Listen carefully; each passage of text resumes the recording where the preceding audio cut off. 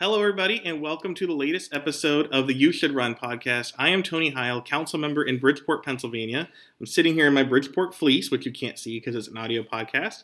And if you've listened to this podcast before, you know that I've talked to people from across the country, every level of government, from U.S. Senate all the way down to, though not down to, Bridgeport Borough Council.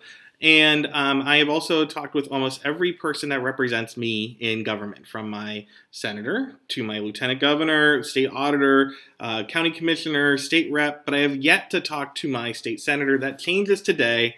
I'm happy to talk with my state senator, Amanda Cappelletti, and share her experiences in Harrisburg. So, Amanda, thank you for talking today. Absolutely. Thank you so much, Tony, for having me. I enjoy your podcast. I'm an avid listener. I really enjoy learning from other electeds all around the state on how they navigate what seems to be a tumultuous time in politics. Yeah, I'm not that I should be too surprised, but I was surprised to talk to like a state rep in Texas. He's like, "Oh, your state senator, Amanda Cappelletti. He didn't even know that you were my state senator. Like, he wasn't just brown nosing me and being nice about it. He knew that you were working on some mental health issues.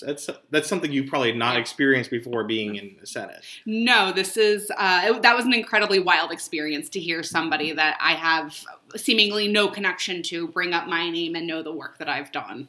So speaking of names, people asked me to bring this up because you were a PA legislator. And I don't know if you noticed people talking about this on Twitter. Since you are a legislator in Harrisburg, how great has it been to name a lot of bridges this year? You got a lot named. Did you get any good names? Did you get to pick some? I would like for you to look at the bills that actually pass when it comes to naming and find out what counties and whose districts those are, because I've attempted to name something and that has not gone through yet. Can you name one Bridgie McBridgerson or something like that? No, we could try that for Bridgeport. We'll find a bridge in Bridgeport and call it Bridgie McBridgerson. We do have a few bridges. I'm going to hold that. This is on the record now. So with that in mind, though, the experience and expectations of being in the Senate. But first of all, I always ask people, were you always politically minded? Obviously, this isn't your first elected office, but have you always kind of been in tune with it, or did any like a past election or thing get you involved? So I can remember, and I know I had political arguments with friends. I grew up in a slightly more rural area than Montgomery County. I grew up in Berks County, Pennsylvania. A lot of cows, a lot of farms. Mm-hmm. And it is certainly overwhelmingly ideologically different from me. So friends and I very specifically, it was during the Bush-Gore election, having arguments with my friends about that. But I think until a certain point, I was just really focused on, federal government issues.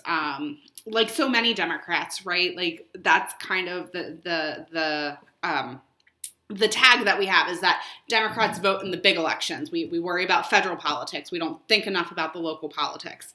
And I was one of those for a real long time. And then I went to law school and started to see that, state law really impacts you a lot more than the federal law does. And that's where the interest started. When I moved into Montgomery County during law school, it was my second year of law school, a local candidate knocked on my door and started talking about politics with me, what I thought were important issues locally, and asked me to join the local Dems. Unfortunately, at that time, I was a little too focused on law school, didn't think when I'm done law school. Well, then the 2016 election happened, and I just knew I had to be involved. Mm-hmm. I had to do something. I was not okay with the way all of that transpired, the tone and tenor of all of it, and then obviously the outcome of that election. And that's really when I got involved. That's when I reached out to a friend who used to work for my state rep, Rep Matt Bradford, and I said, how do I get involved? And it just kind of snowballed from there, and was asked to run for local office, and I've been involved ever since. Yeah, and I know Matt not too well, but he's great. He's very detail oriented, right? Like he's got great staff, and so what I mean by that is like he knows what's going on in his community, knows about the details of legislation. When you talk to him, did you learn anything as a mentor or as like just understanding what this all means? Yes, that first conversation, he sat there and was like, what does it mean to get involved to you? Mm-hmm. That's what he said to me. He wanted to know what that looked like to me, and I didn't have an answer. Good. So he talked to me about all the different ways that you can be involved. And stereotypically, as a young woman, my response was, something along the lines of being a good Democrat, doing the door knocking, getting involved. I did not put myself up there to say, I want to run for office. I was very lucky, and I don't encourage anybody ever to take this path, but I was asked to run. And when I said no, because I did say no to running for local office at first, they said, They came back and brought somebody in to talk to me that I trusted and talk me into doing it, and pushed me into it. Not pushed me in a bad way, but pushed my way of thinking about things into saying yes and getting me to say yes, which is not normal. Well, that's interesting to me from talking to a number of women, especially in politics, who have to be asked a bunch of times, whereas men like myself, someone says, you should run for office. Like, sounds great. I'll do it. And Pennsylvania has not historically been great at electing women. But it seems like things might be getting better. We have what we call the Fab Four great congresswomen who I really love. Madeline Dean, our congresswoman, and we have elected some great women to the state legislature. We have women in leadership in both parties now for the first time ever, that maybe before one or the other, but now both. You're in the state Senate, Lindsey Williams, Katie Muth, Maria Collette, and others who are newer. Do you think there's some reason to be hopeful for that direction, or is there still, what do we need to do to improve that? That's a great question. We have to keep asking women. We have to keep the conversation going, because I can't speak for the Republican side of things, but I can say from the Democratic recruitment side of things, getting women to say yes to running for the state legislature is hard. It's really hard, especially if you're talking to somebody who is perhaps a parent or a caregiver to a parent. And, we have these very dictated roles by society almost. And yes, we're breaking those things and we're starting to change what that looks like.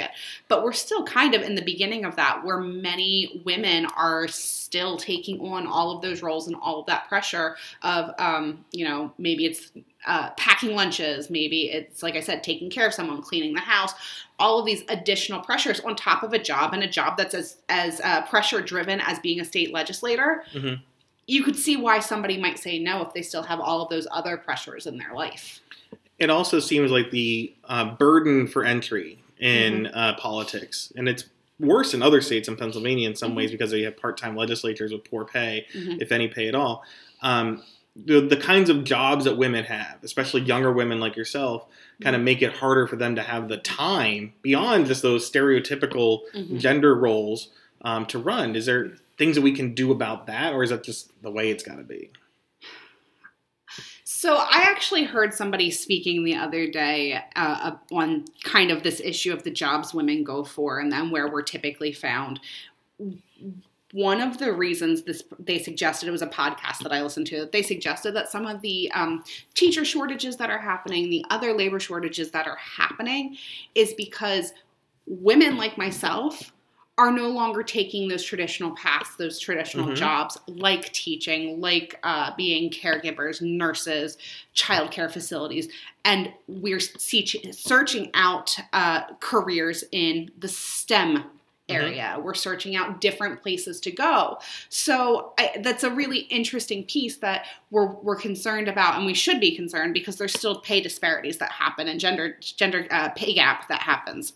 But I think we're seeing this, we're in the middle of this shift that just makes it really hard to figure out, like, what do we do to retain people? We want them to have, good paying jobs. We want them to run for office, but we also still need these things as well. And where do those burdens fall? So I don't know if there's anything very specific that we can do at this precise moment to get more women to run. But the more of us that are there, the more of us that are talking about it, the more the conversations change about what policies we need to be tackling to ensure that all Pennsylvanians, or whatever state you live in, has access to resources and support to be able to thrive. And I think it's incumbent maybe on people like myself in local government to be encouraging more women in leadership, especially if you have someone that wants to run. We just elected our first female mayor in Bridgeport, very excited, Beth, and won by very few votes, which means that every voter contact made a difference.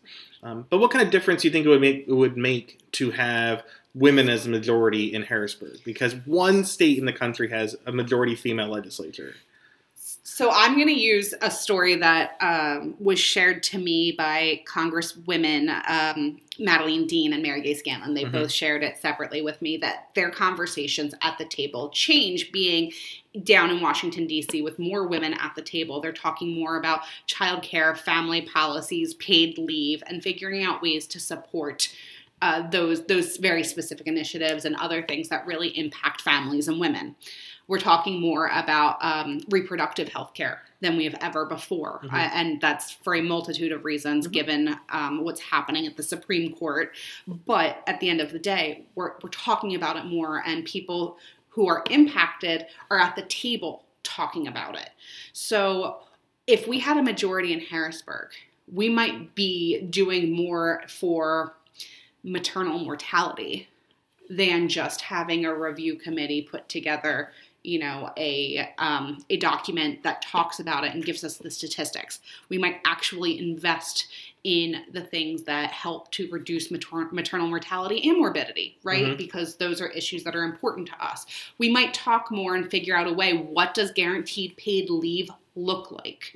Because people need to be able to go to the doctors. They need to be able to get healthy before coming back to work, or take care of a loved one that is not capable of taking care of themselves, whether it's a child or an adult in their life. Shouldn't matter, that they have the time to take care of that person and ensure that they are then healthy and safe and can go back to whatever their life looks like.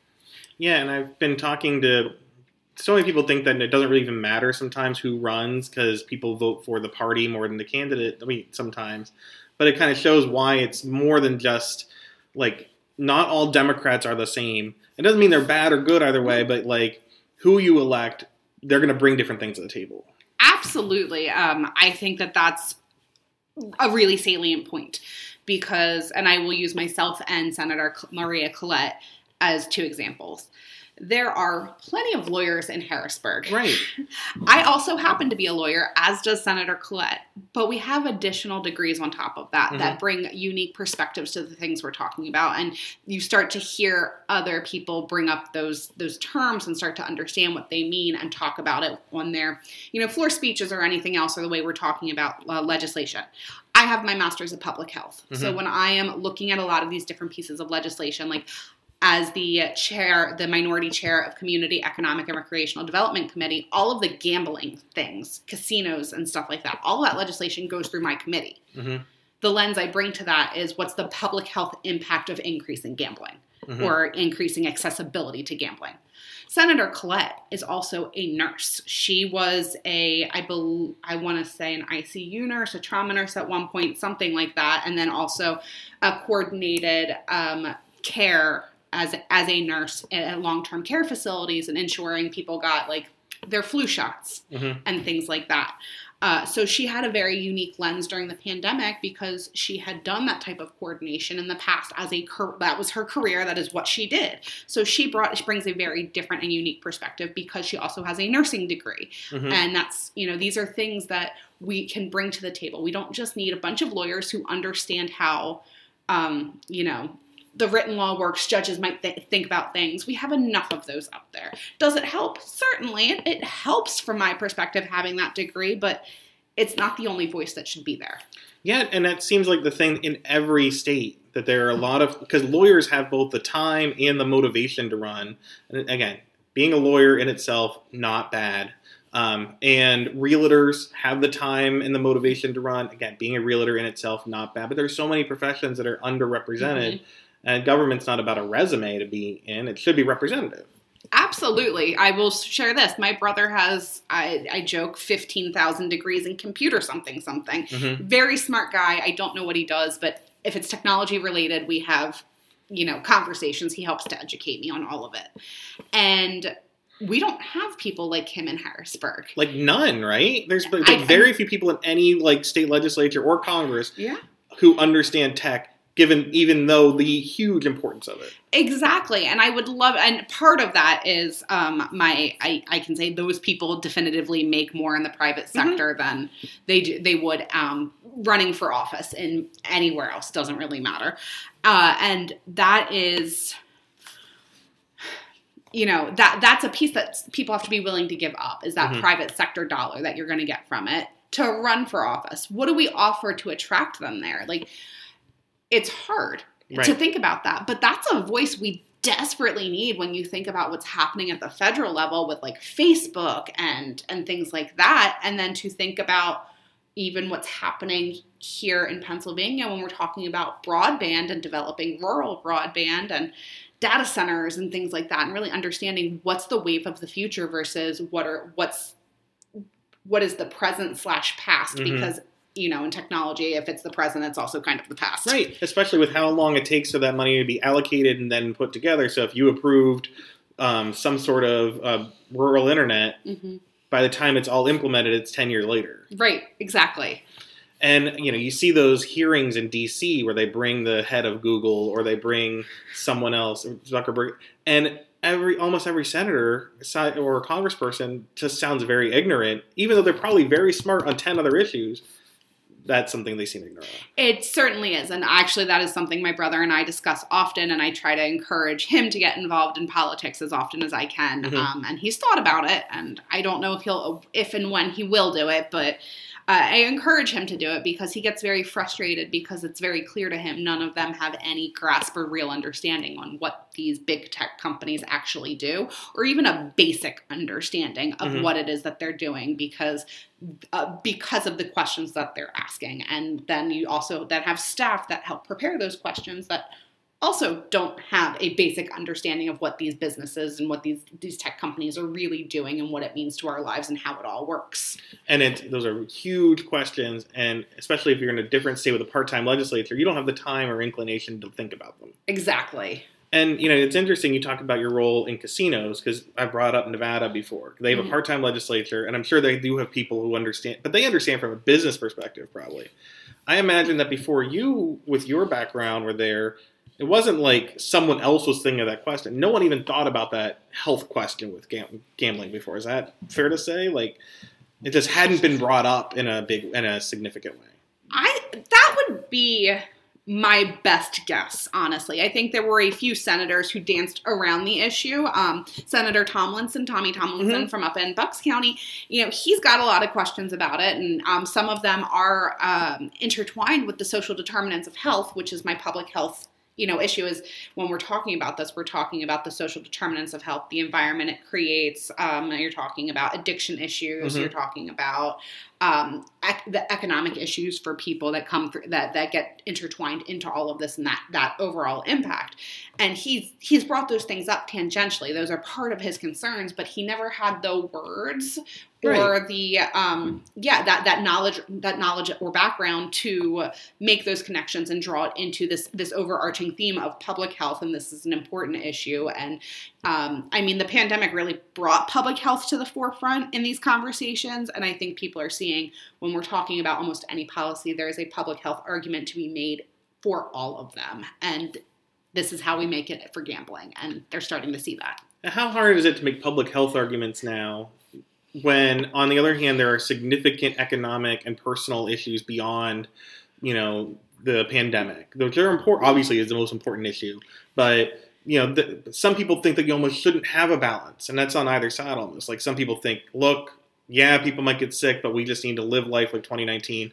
Other people seem to be thinking, look, all that matters is public health, and we can't get zero COVID. So how hard is it for you as a legislator, and especially a minority legislature, to find a balance where you can, or is it possible with the kind of people that are there right now? So I don't think it's possible to find a balance with a lot of what's happening in, in Harrisburg, in Washington, D.C. I think the balance is gone when it comes to politics. It's just we've gone to the polar opposites and the extremes, and that's just kind of where everybody is sitting right now. And there's the incentive to work together and to reach across the aisle is very minimal at this point. So making the public health arguments, it's there. You can see, like, Dr. Fauci continues to try and put this out there. If you read what some of the best public health experts in the world have to say. And I'm talking about people who come from, the Hague or in the World Health Organization. I'm talking about people that come from Johns Hopkins, Vanderbilt, Mailman up in New York at Columbia, like the top schools, the top places in the nation. Nobody there is really saying, keep everything shut down all of the time. That and we haven't been. Right. But that extremist point of view is certainly out there from, I guess, the left or the progressive. Like, we need to shut this down. Everybody needs to be home. We need to figure this. And nobody is, I would say that that's not necessarily the point of view you're really hearing from the public health professionals, the public health experts. And that's really where I try and draw what I talk about and why I talk about it and how I talk about, like, the pandemic or other issues, is look at how the experts, the top of the top, because yes, I have my master's of public health. It is something I'm very passionate about, but I am not, the PhD running, like I said, Johns Hopkins is, I believe, the number one school in the nation for public health. So, like, I'm not that person. Right. That's not, I've, marginal expertise in. But you probably know more people, a lot of people in Harrisburg. Exactly, which is why I'm drawing from these people who are saying, we don't necessarily need to shut everything down. These are the different steps we need to be taking. This is how we adjust to ensure that we can continue for the economic feasibility of our government, of our structure, of our state, our country, the world, like all of those different levels. There are ways to draw this out and to do it right and to do it well. And we've seen it in some other countries, actually. They did it right and they did it well from the very beginning. America, in my mind, and in Pennsylvania as well, because I think Pennsylvania being a microcosm of America. Yeah, I think so too. We've kind of got lost in anything that supports the public good is socialism. Anything that supports the individual and an individual making their choice is America. And that's just simply not true.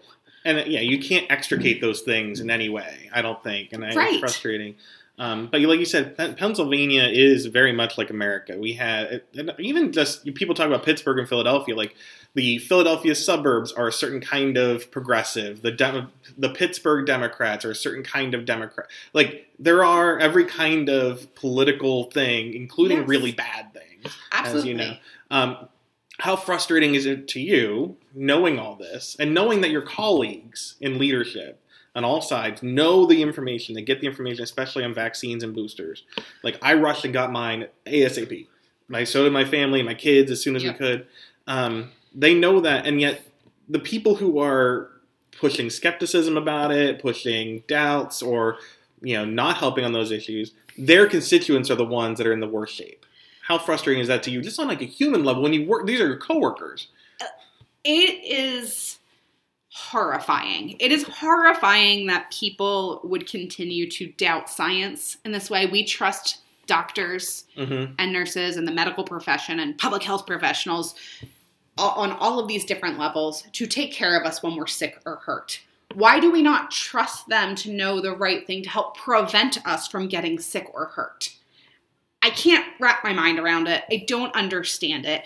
It's horrifying on a very moral level. Like, from deep inside of me, it makes me so angry and so frustrated that, and then this is no dig at you, Tony, these old white guys that run Harrisburg. Because I'm not old, is what you mean. Yes, exactly. But these guys that have been in Harrisburg, that are entrenched in their politics and entrenched in Harrisburg and everything that happens there. And like I said, also for DC, everything I say, I'm saying I think can be applied to the federal level.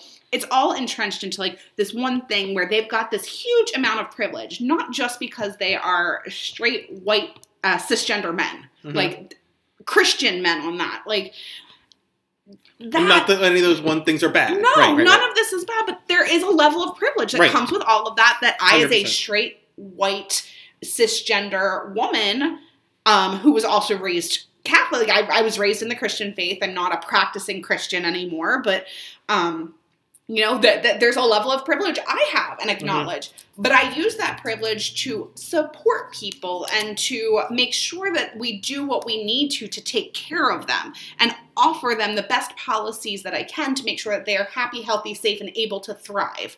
I'm not not saying that this needs to be a nanny state, but there need to be policies in place that when people are struggling, we help them.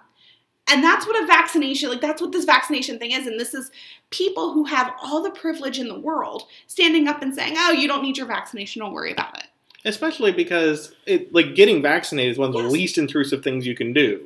I can understand about I don't want to stay home or miss this. Right or wrong, I can understand that. I can understand about what kind of mask, that confusion or all that stuff. But I got vaccinated and then I felt bad a day after, and then after that I feel great. Yeah, it's so terribly frustrating because the people that they're serving, often, and I don't know all of the stats, but there are definitively people with low income, with low education attainment levels, people that fall into this vulnerable category that look up to these politicians, these men that I'm talking about, mm-hmm. and look to them for guidance and advice, and because they vote for them and they believe in their message. And these guys, they know the right thing to do, and they're saying, don't do it. Don't be a sheep. Or even just being quiet about it. Or even just being quiet. And so their populations are being hurt. And you're actually seeing, and I think it's been pointed out, all over social media, so I'm sure people know about this, but you're seeing that many of the figureheads are starting to change their tune on all of this because they're actually seeing that their base is being the one that's hurt the most because their base is listening to them, and then they're not getting vaccinated, and then many of them aren't surviving, or maybe they're changing their mind on whether or not they trust, right, these politicians or these figureheads. And again, at a very moral level for me, this is all, it's horrifying because I don't care if you're a Republican, a Democrat, a socialist, a communist, I want you to get vaccinated. I want to help develop a world where if you're struggling, you have support, but you're also able to be independent and thrive when you can. Right. Now, on the political level, because you are a politician though, the people who would get appointed to leadership get so because of the support of their party. And so the people who are in the Republican leadership, good or bad, have to get those people to say, yes, so-and-so should be the majority leader of our Senate. Mm-hmm. And whoever that would be, especially because next term it'll be a different majority leader no matter what. This current one is running for governor, and so there'll be someone new no matter what. So actually, Senator Corman is president pro tem. We have a female majority leader. Oh, okay. But yes. Anyway, I'm sorry. That's okay. But my point is there's going to be new leadership. Absolutely. And I knew that. Now I'm going to get a failing grade. No one's going to listen to my podcast anymore. Man, that's terrible. I'm not going to edit this out so everyone knows what I'm like. But the point is they have to kowtow to that. You, as a person of the minority, whether you are a Democrat or Republican, you want to be in the majority. Right. We have redistricting coming up. Based on the redistricting proposals that have come up, it's very possible that the state Senate could be 26-24, 25-25. Who knows? It could be something bigger, and then in the House, it could be very close as well. The people you would pass bipartisan legislation with are the people who are probably the most vulnerable, right? Because that's the reason they have the political will to work with you on a bipartisan basis. So, what is your political incentive to help someone from the other party win if that could mean that you don't get to be chair and change that direction? That's really tough. I think at the end of the day, for me, the incentive is it a good policy? Is this something that if I get Senator so-and-so's name on it as well with me. Mm-hmm. They'd probably have to be the lead name because that's just how it works in Harrisburg. But if I can get somebody to sign one with me to push this legislation, is it good policy? Can it pass? Does it do the right thing? As much as important as politics is in all of this, I think I'd rather see good policy get made than worry about who I'm making it with. And that makes sense. Now, and you just pointed out something that, and I think this is true in a lot of states, where the minority party only gets something passed if the majority party is the lead sponsor on it. It's very frustrating to you, and it doesn't seem like good policy making regardless. Let's say you were in the majority. Why wouldn't you do the same? Like, why would you give them a carrot? Or why would you give them... I'm not saying I'm right. I'm just saying, what's the benefit? So I would say there are enough of us young upstarts who are just really tired of how things have always run, that have put rule changes out there. So all of this is based on a set of rules that we put together at the very beginning of session that we all have to vote on. Right. And I believe if you look, most of the rules that we voted on this session, the Democrats voted against, the Republicans voted for. Right. It's just always rigged in a way so that the majority party gets to control and make all kinds of decisions without having to worry about what the minority party says. And we happen to be the minority party, so we don't get a lot of say.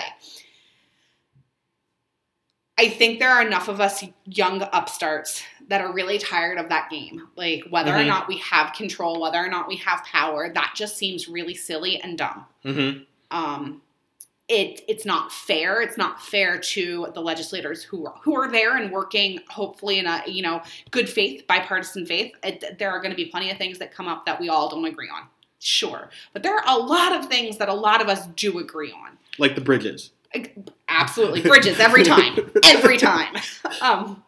But I mean, community solar is like one of these things that there's a lot of, bipartisan support for. There's bipartisan support for a couple of different proposals that are out there and doesn't move because of the way the rules are written and the majority party gets to decide these things. So those of us that are newer are tired of this, and we are continuing to push and to talk about how these rules really stymie progress, regardless of who's in charge. Because, let's be honest, Pennsylvania and is about as purple as it comes, right? It's never going to be a supermajority one way or the other without gerrymandering. And so it seems like what you're saying is that if you elected especially younger people, and not just necessarily in age, but younger in the political process. Yes. So you could be in your 50s and be younger because you're newer to this, as opposed to being kind of stuck in that system. Certainly. Senator Tim Carney is an excellent example of that. Right. Senator Carney is a few years older than me, we'll say. Okay. And he is newer to this level of politics, and he was the mayor of Swarthmore down in Delaware County.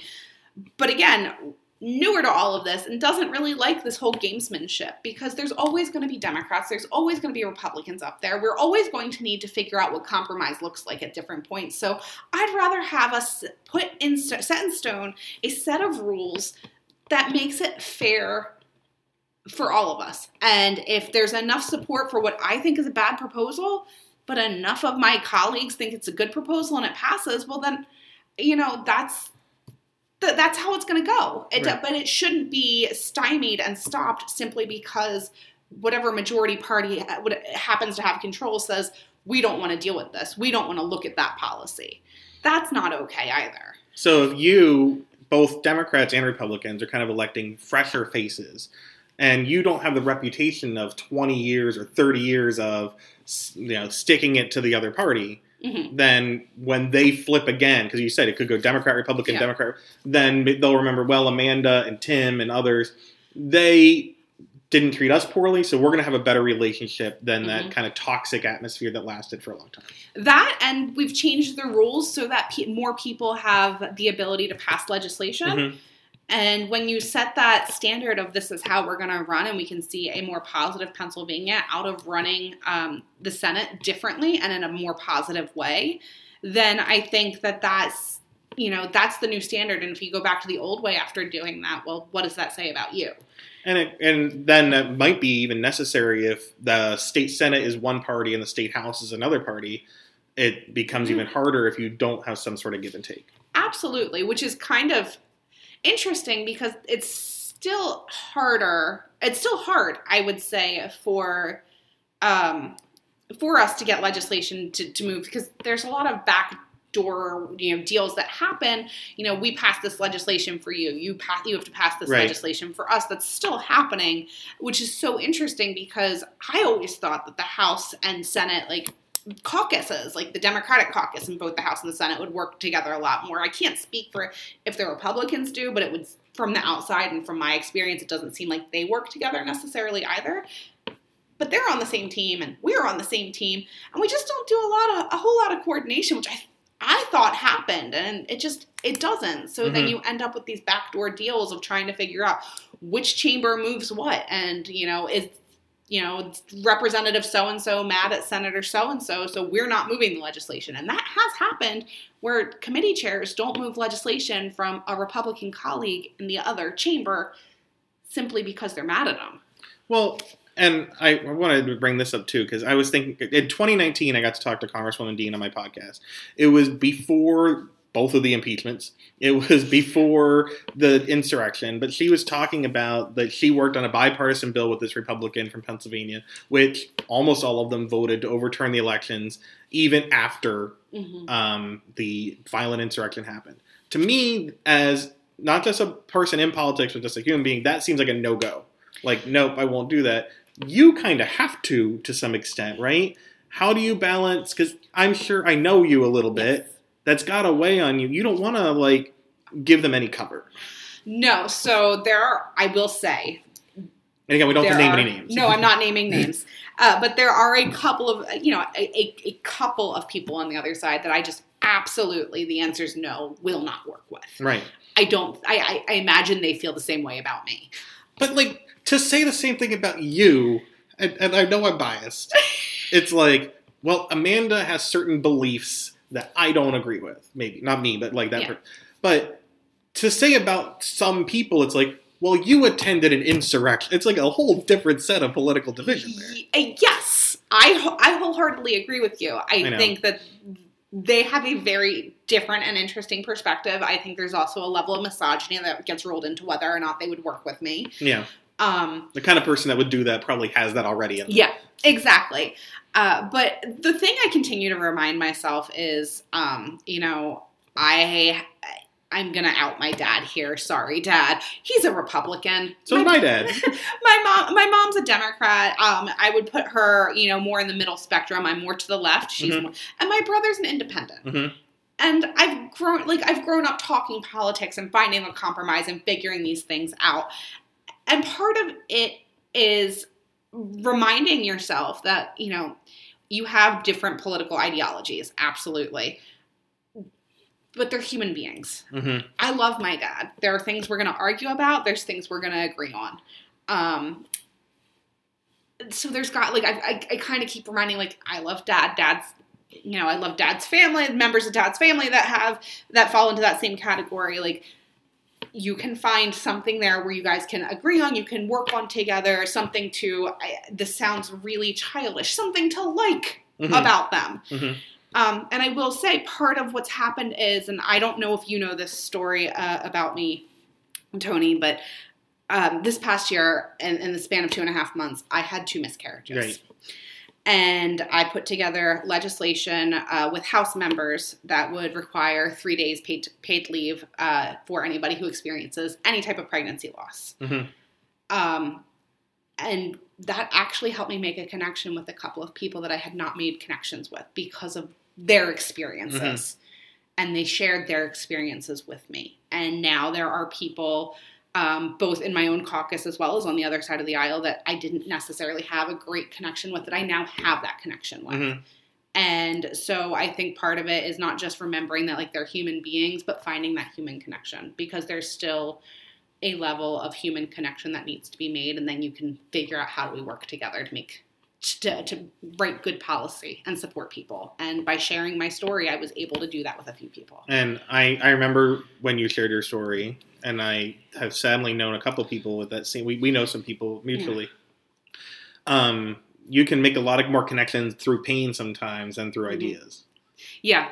And, for me, if sharing my trauma and my pain on the Senate floor, in a press conference, however I've done it and continue to do it, if that helps me pass legislation that supports people that have gone through it, if it helps me make connections to figure out how to pass other good pieces of legislation that would be a positive for all of them, then I'm glad I did it, because that's a win, and that gives me my reason why. Right. And I think that a lot of that is missing in political discourse today, is kind of that human connection and remembering that, for many of us, there are a lot of disagreements, political disagreements, really hardcore beliefs. And for me, sometimes even morally, I look at people and go, right, where are your morals?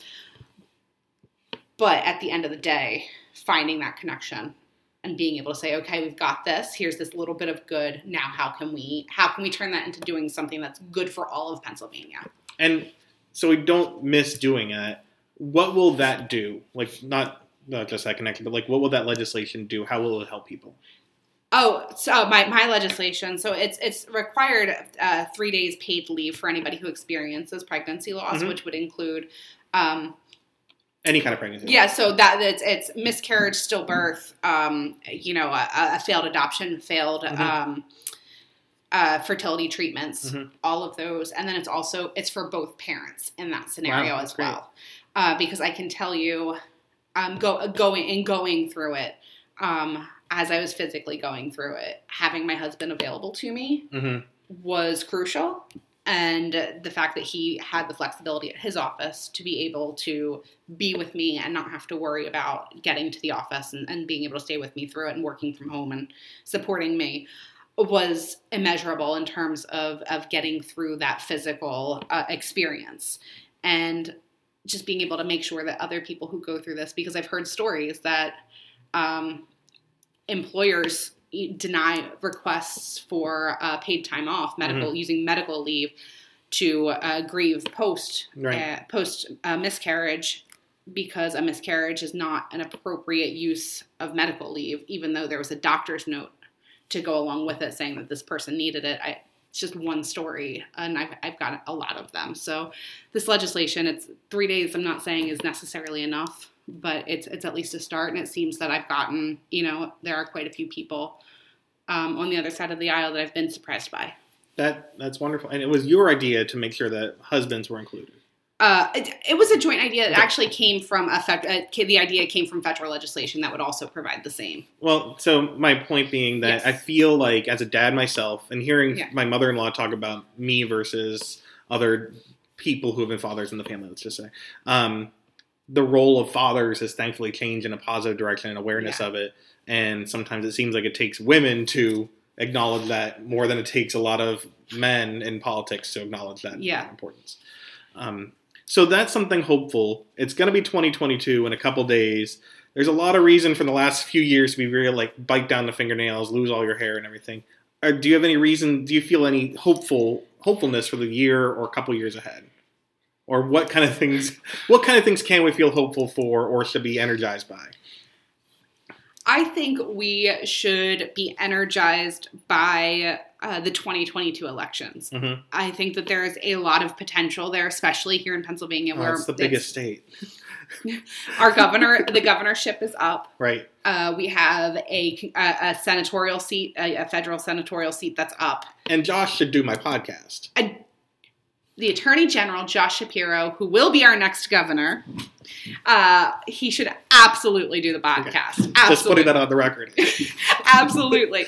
But we have so many things. And one of the reasons I say please be energized by it is because we need these seats to go to the right people. And I say that because Roe v. Wade is on the chopping block right now. Within possibly weeks. And the only reason Pennsylvania is not becoming the next Texas in terms of abortion rights is because of who our governor is.